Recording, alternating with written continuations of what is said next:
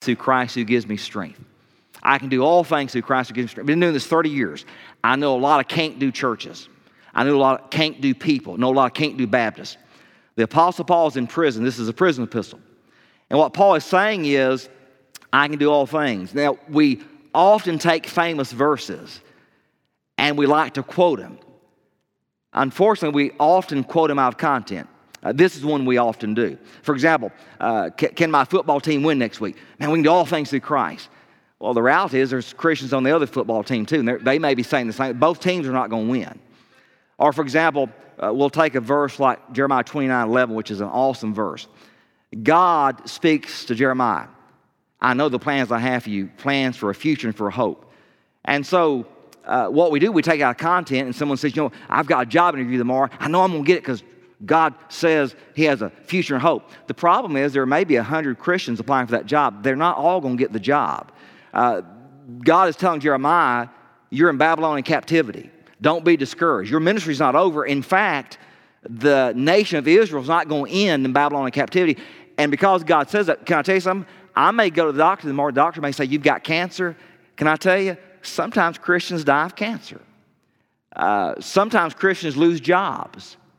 Sometimes bad things happen to good people. That's a very specific verse. The Holy Spirit may take that verse and say, just like I told Jeremiah, you're going to overcome the cancer. And by the way, if God says you're going to survive the cancer on earth, you know how we know it's true? You're going to survive the cancer. God is always correct. So the Apostle Paul's in prison, and when he says, I can do all things through Christ, he says all things. Paul, can you be joyful in a prison? Can do. Paul, if you have someone spit in your face, can you still rejoice? Can do. Paul, if for some reason the Roman Empire does not release you this time, and I will tell you, he's going to be released this time, there will come a day when the Roman Empire will have him executed. You know what he says? Paul, if they decide to kill you tomorrow like they're thinking about, how do you feel? I'll quote his words. How do I feel? To be absent from the body is to be present with the Lord. If Paul served on one of your teams here, Paul, can Briarcliff grow? Can do. Can we really fill the building? Can do. In 2017, in this part of Atlanta, can you really reach people? Can do. And what is a famous verse? The reality is, it is seldom lived in the life of folks. So I'm going to tell you, we get around, don't know what we're going to do. You never see Jesus saying, I don't know what I'm going to do. You never see Paul saying, Paul, how do you feel? Oh, man, I'm in prison. I don't know what I'm going to do. In fact, if you read the whole epistle, in chapter 1, you find some people who are visiting him, and we're going to make an assumption here because we don't have all the information. Undoubtedly, they were discouraged. They weren't quite as strong as Paul. And Paul looks at them, and they're on the outside of the bars. He's on the inside. He encourages them. He says, I want you to know that what you think is bad, why, it has happened in the sovereignty of God that the kingdom might have a furtherance of the gospel. And by the way, 2,000 years later, aren't you glad that Paul was in prison? Because what an awesome verse. If I looked at you today and said, the Apostle Paul is in the home of a billionaire. He's living extravagantly. He's driving the best chariot of his day. He's eating the finest food. And Paul's happy. What do you think about it? You say, well, shoot, I'd be happy too. But when you say in the midst of a church that's rather empty this morning, can I have joy? Can do. Can I still witness? Can do. Can I still worship? Can do. Can I still smile? By the way, Paul is rejoicing in a damp, dark prison. Some of us may not smile this whole service in a padded pew, in an air-conditioned sanctuary, a roof that keeps the rain overhead. And as far as we know, no threat today of the state of Georgia arresting us for worshiping or executing us. So I want to look at this passage today. We understand that Paul had the can-do attitude. Listen to it from the Amplified Bible. Paul says this, and by the way, when you take Scripture, and I grew up in church, and you read this, I don't think anything of it unless I take a step back and let God speak to my heart. I don't look at Paul the way I might look at you. Well, what if you went to work tomorrow and you asked someone, hey, you think you can live for Jesus? And they said, can do. What if you looked at somebody, what if somebody came to your Bible study the other day and you said, how's your Christian life going? How's it going? Man, there's absolutely nothing. in the state of Georgia that I cannot do in Jesus. You know what you'd be tempted to do? You'd be tempted to kind of walk away from that, and I'd be tempted to say, Ginger, that dude's kind of arrogant, isn't he? He's full of himself. Man, she's got a highly view of who she is.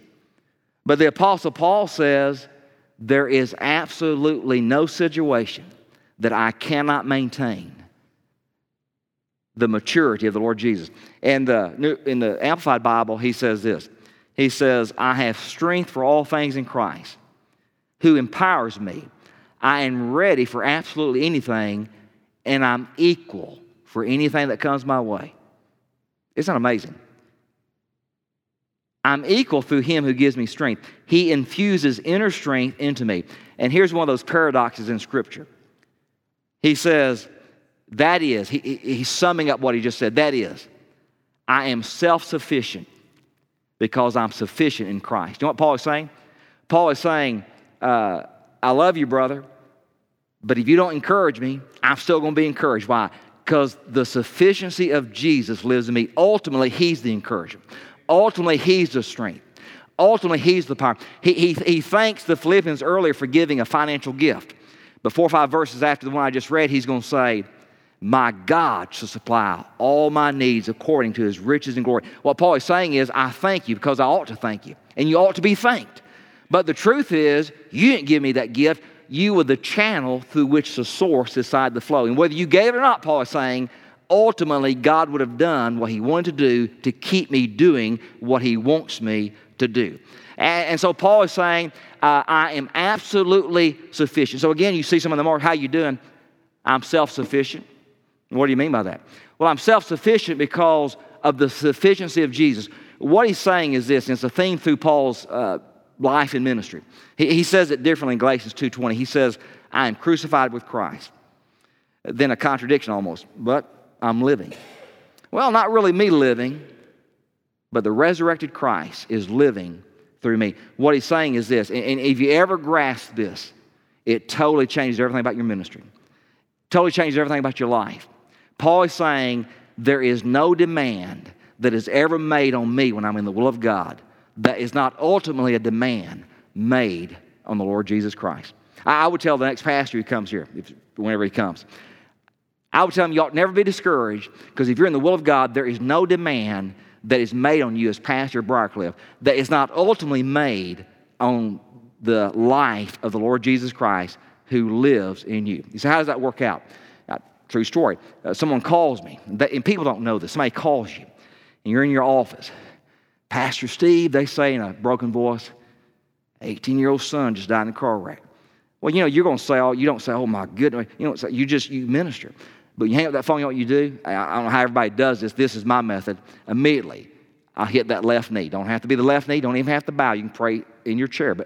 And I'll say, Lord, who am I? What can you say? I'm about to go to a house.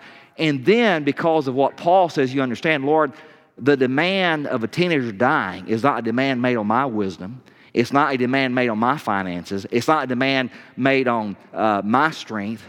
It is a demand made on the resurrected Jesus living in me because I'm going somewhere representing you. I'm an ambassador of Christ. And so as I go to this house that's going to be broken, as I go to a house that's just heard the worst news they've ever heard, I'm going to go by faith believing that you are able to do anything that you want to. And what happens? What happens is you don't drive over there dreading, you drive over there saying, I am but a spectator with a front seat view of what God wants to do.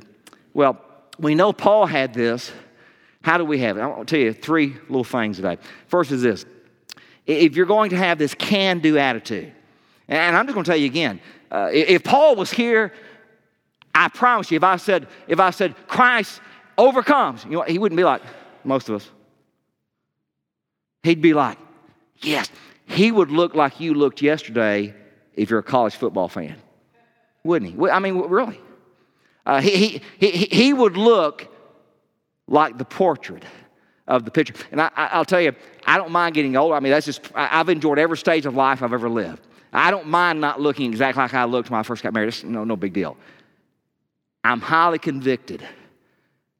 if Jesus looked at this and said, you know, you don't look a thing like the picture of the Christian life, the victorious, overcoming, joyful, I would say peaceful. It is peaceful, but it's more than that.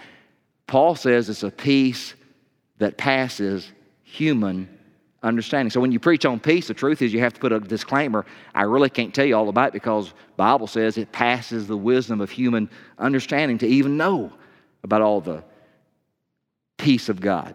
And so how do we have this kind of a can-do attitude? First is this: you must delight yourself in the presence of the Lord. Now, I carefully choose that because, as I said, you ought to read your Bible every day. Here's the problem. The Pharisees read their Bible. The problem is, I read my Bible before I got saved. But before I got saved, I did not delight in the presence of the Lord because I could not as an unbeliever.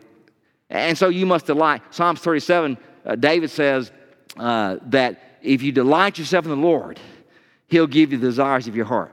Let me read something that David says in Psalms 63, just to show you his experience. I look at David and say, David, how's your devotional life? How's your spiritual life? Listen to what David says. God, He's my God. Early will I seek Him. Now, let's think about this. You go to work tomorrow and you have a Christian friend and you say, hey, man, how's your devotional life? More than like, oh, it's all right. I've missed a few days reading the Bible. David, how's your walk with God? Oh, man, how's my walk with God? Now, I don't necessarily see it here because I haven't been here very long. But when I do interviews in churches, I can tell you, I just came out of church, but this is true of any church. Every Sunday, you know what you find? For example, the church does that not too long ago. I happened to wear a red shirt. Just for no other reason, I got up and just reached and wore a red shirt like I've got on today, but it was red. And had a black vest on. And immediately, thank you, Pastor. Man, those Bulldogs did good yesterday. And I'm thinking, hey, I'm glad they did. But actually, it's just half asleep, just kind of reached in there and got some, came to church, worship God. But David says, God, you're my God. You know why? Because the little impotent walk most of us have ain't going to kill Goliath. It ain't going to get you reaching for 5 stones and running towards the problem. You're going to be running away. God, you're my God. Early will I seek you. Listen, think about put it in your perspective. How's your devotion life? Next phrase. My soul thirsts for God. I'm thirsty. Now, I'm just put it in 2017. Tomorrow you say, how's it going with you? Man, how's it going? Man, I'm thirsty for God. You might walk away thinking, Now I probably see some people that are, how you doing? Man, since Clemson won, I'm doing good. How you doing? Terrible. What's wrong? Oklahoma got beat. My soul thirsts for you. I hunger for your presence. And so when I say you must delight in the Lord, I don't mean a little impotent, anemic type of walk with God, because an anemic walk with God won't put you in a prison in Philippi saying, can do, I can rejoice. It'll put you in a prison somewhere and you'll say, well, I'm a missionary. Why would God let this happen to me?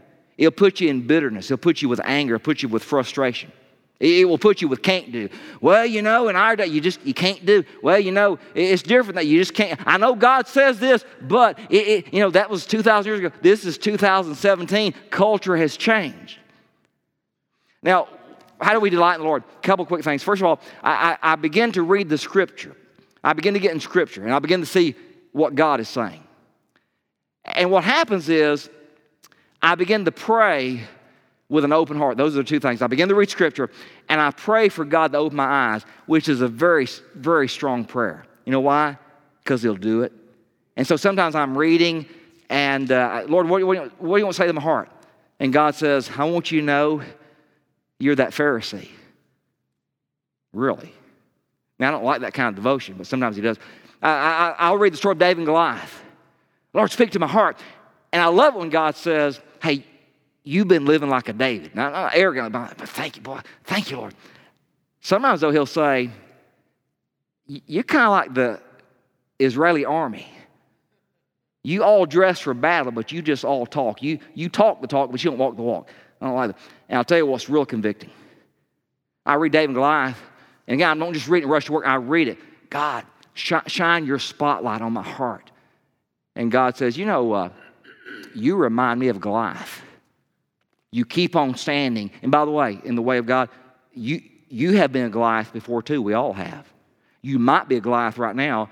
It's bad to be a Goliath. It's sad when you're too stupid to know you're Goliath. That's the sad part of life. And I read Scripture by faith, believing. I just find it strange. Believing. A little old office. I live in Lilburn. Little old office. Lilburn, Georgia. West Lilburn, Georgia. That the God of the universe steps in that basement office and speaks words of life. Isn't that an amazing thing? He speaks the greatest word that humans have ever heard. His grace and His love. And then there's two things that happen. And you better hang on this. You better hang on. We all need to hang on. You better hang on. Because of the place you are as a church. You better hang on. The building's not very full. It's like very many people here. You better hang on this.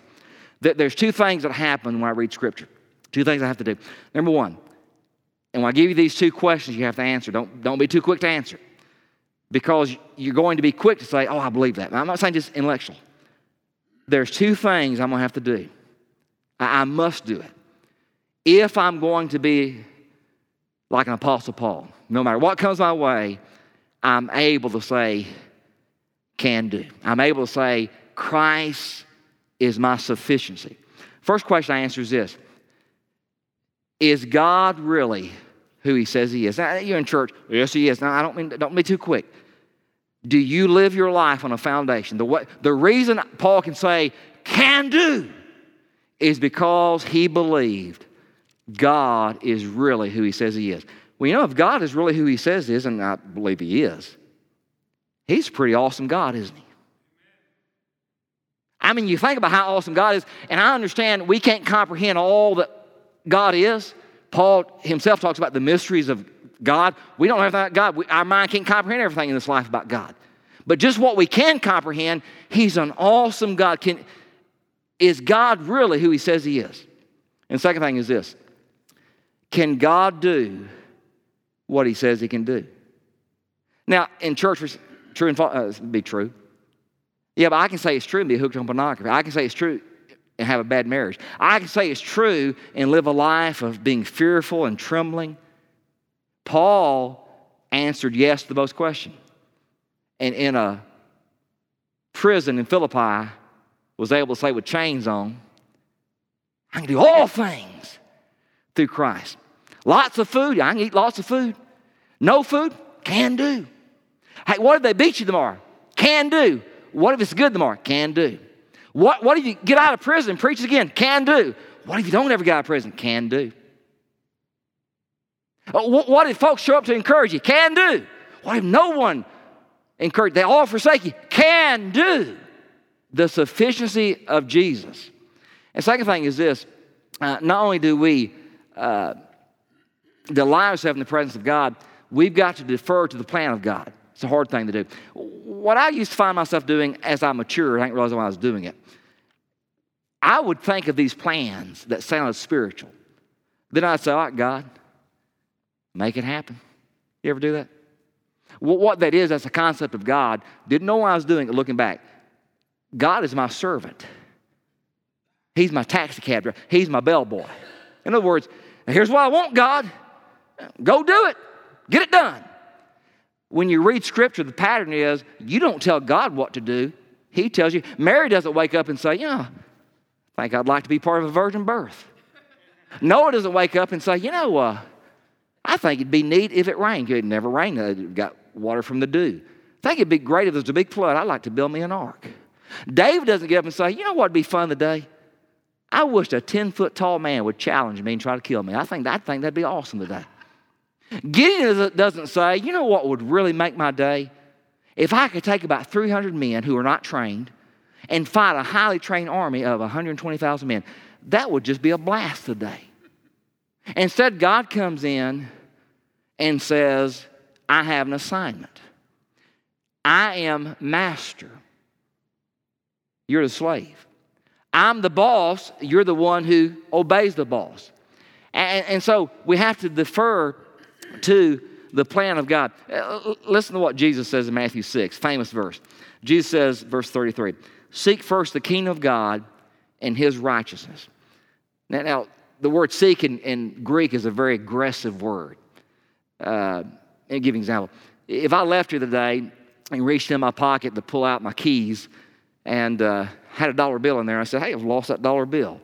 Now, I'm going to be honest with you. Since it's raining, probably wouldn't even bother to come back and say, I bet when I reached in my pocket during the worship service, I bet that dollar bill fell out. I bet it's underneath that first pew. I probably wouldn't even come back.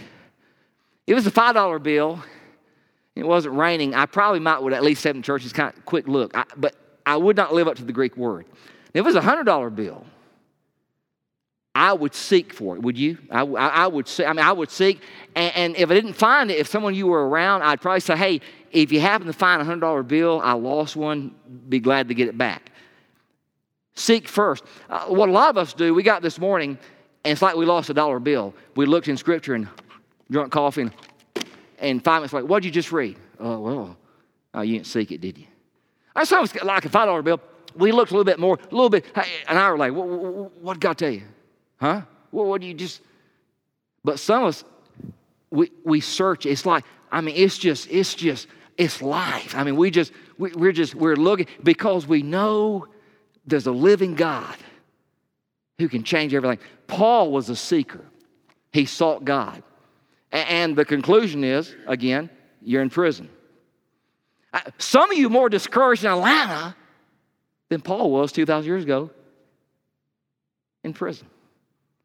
I mean, think about this. Every team you have is made up of can-do people. And those who are not quite as mature, who come to church, what are we going to do? I don't know, but God can do it. What's the next step? I don't know every step. I just know we got to be faithful where we are. What about a year from now? And we talk with all kind of fear. We don't know about a year from now. All we know is God is leading us right now. Here's what he wants us to do. It totally changes your church, doesn't it? Because you can't stop a guy. You can't stop a woman who every time you throw something your way. And by the way, this is what we do. A young person says, I'm going to be a witness. What do? That sounds good, but when you get in that algebra class, they don't all want to hear it. 25-year-old gets saved in church and they work in your office and I'm going to start trying to influence people with Jesus. Well, I know you mean well, but and what we're saying is, listen, we're glad you got saved. But that Bible, it's okay in the stained glass window. But you go downtown Atlanta and work in that corporate office, it's a dog-eat-dog world out there. And most of you told the truth would say in your Christian life, anytime you've ever had a goal of advancing, you're here and you're like, I believe there's a higher goal. There's always somebody. It could be a deacon, it could be a pastor, it could be anybody. Well, you mean well. Let me tell you 5 reasons why you can't grow a church in Atlanta today. Let me tell you 10 reasons why you'll probably never be a missionary. Let me tell you 2 reasons why your next door neighbor probably will never get saved. And the Apostle Paul, he just kept on coming back. Can do. Everything thrown his way. He had an ultimate belief that God can do anything that God wanted to do. But by the way, the opposite of seek, if this will help you, is to kind of float through life. It's the person who's kind of, I don't seek anything. I just kind of do like this. I float through life. And life has a strange way. You float through it, and before you know it, you're over here, and you're like, I intended to be a witness in high school. I intended to be a disciple in college. I intended to raise those children, but gosh, they're 40 and 50 now. Well, I intended, and you always intend, but because you didn't seek aggressively, you never became all that God wanted you to do. And the last thing is this. If I'm going to be a person who has that can-do type of spirit, you have to depend on the power of God. But, by the way, I pastored a church. I only pastored one full-time church in my life. I pastored a church that was traditional, kind of, I would say traditional, blended leaning towards traditional. And I remember going there, and children's church, I got down to about 40. And I even had staff members saying, unless you're contemporary. Well, we never did that because I just didn't think it fit. Not anything wrong with it, just didn't think it fit where we were. I left after 6 years. We had about 400 in children's church. You know why? Can do. God can reach anybody, anywhere, however He wants to reach them. And I used to tell my staff, if we can't do it this way, this is one of my favorite churches I would use, how does Jim Cymbala at the Brooklyn Tabernacle reach 15,000 people a week? Because Snellville, Georgia, with all the problems you think we have, it ain't no Brooklyn, New York. Nobody even lives around his church. You know why? When the power of God gets on something, makes all the difference in the world, doesn't it? When the power of God gets on, and by the way, when you go to that church, it has a lot of poor people. Most of them don't live in houses. In fact, most of them don't live in a house, live in some kind of apartment or something, and most of them don't have nice apartments. 90% of the people don't have a car. They have to go through the subway. This may offend you, but every time I've ever been there, different than this morning, man, there's people they ain't got nothing except one thing. They have the power of Jesus living in them. Isn't that an amazing thing? They have the power of Jesus. And they are so foolish from a human perspective. They're so foolish that they really believe that God can reach people in Brooklyn. I just put some in here for you. Jim Cymbala's been there 30-some years. His first Sunday, I think there was 25 people there. They're so poor. They've relocated 3 times because they kept growing. They're so poor, true story. He's preaching, kind of preaching. He's preaching, but small buildings, preaching. And as he looks over here, he hears a big noise. He looks over there, and somebody's on this side.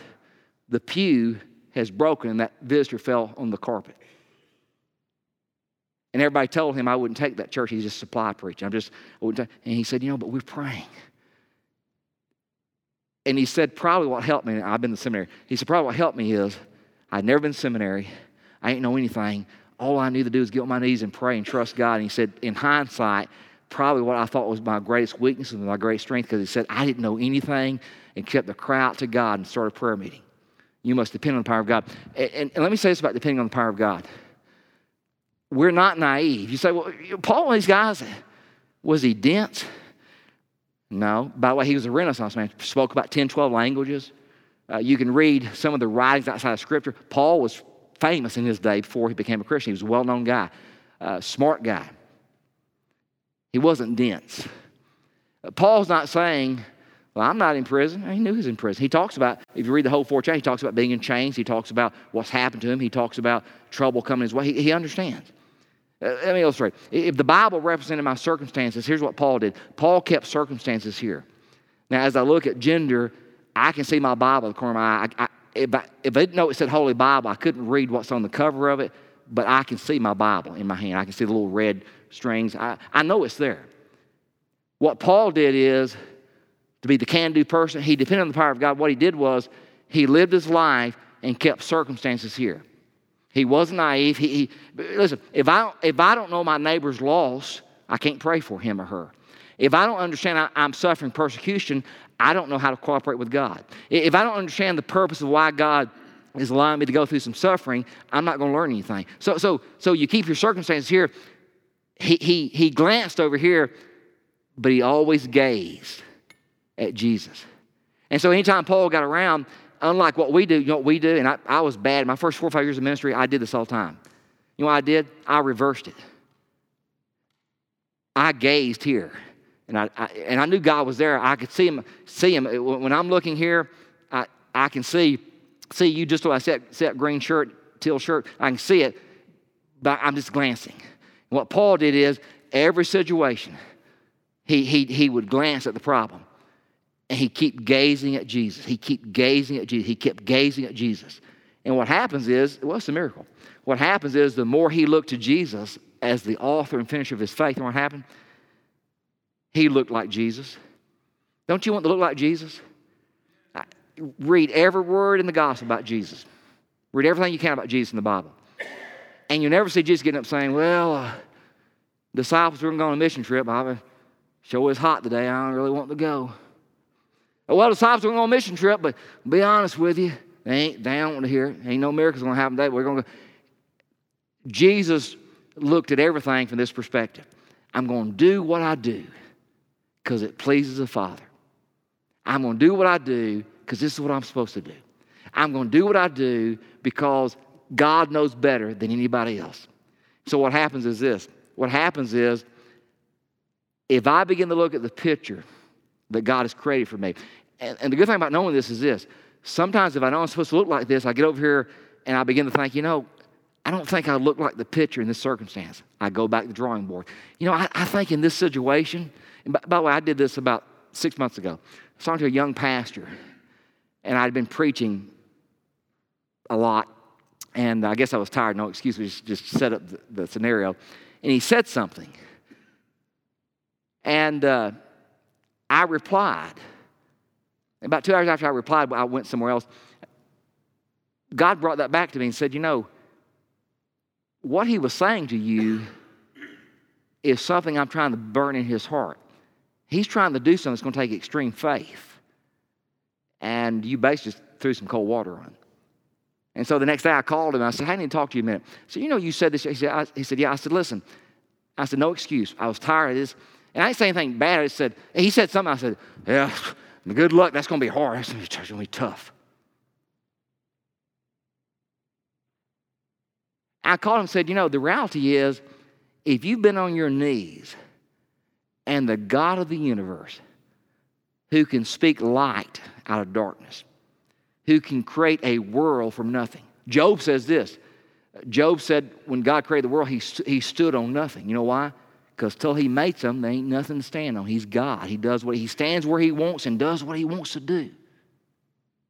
And I told that young pastor, I said, God reminded me something this morning. If God, this is just an afterthought in Psalms. I think it's in Psalms 147. It's almost like an afterthought. You read the whole Psalms, it's just a little part. It says that God not only made the stars, but while he was at it, he named every star. We don't even know how many stars there are. I told him, I said, if God knows the name of every star, he probably knows your name as a young pastor.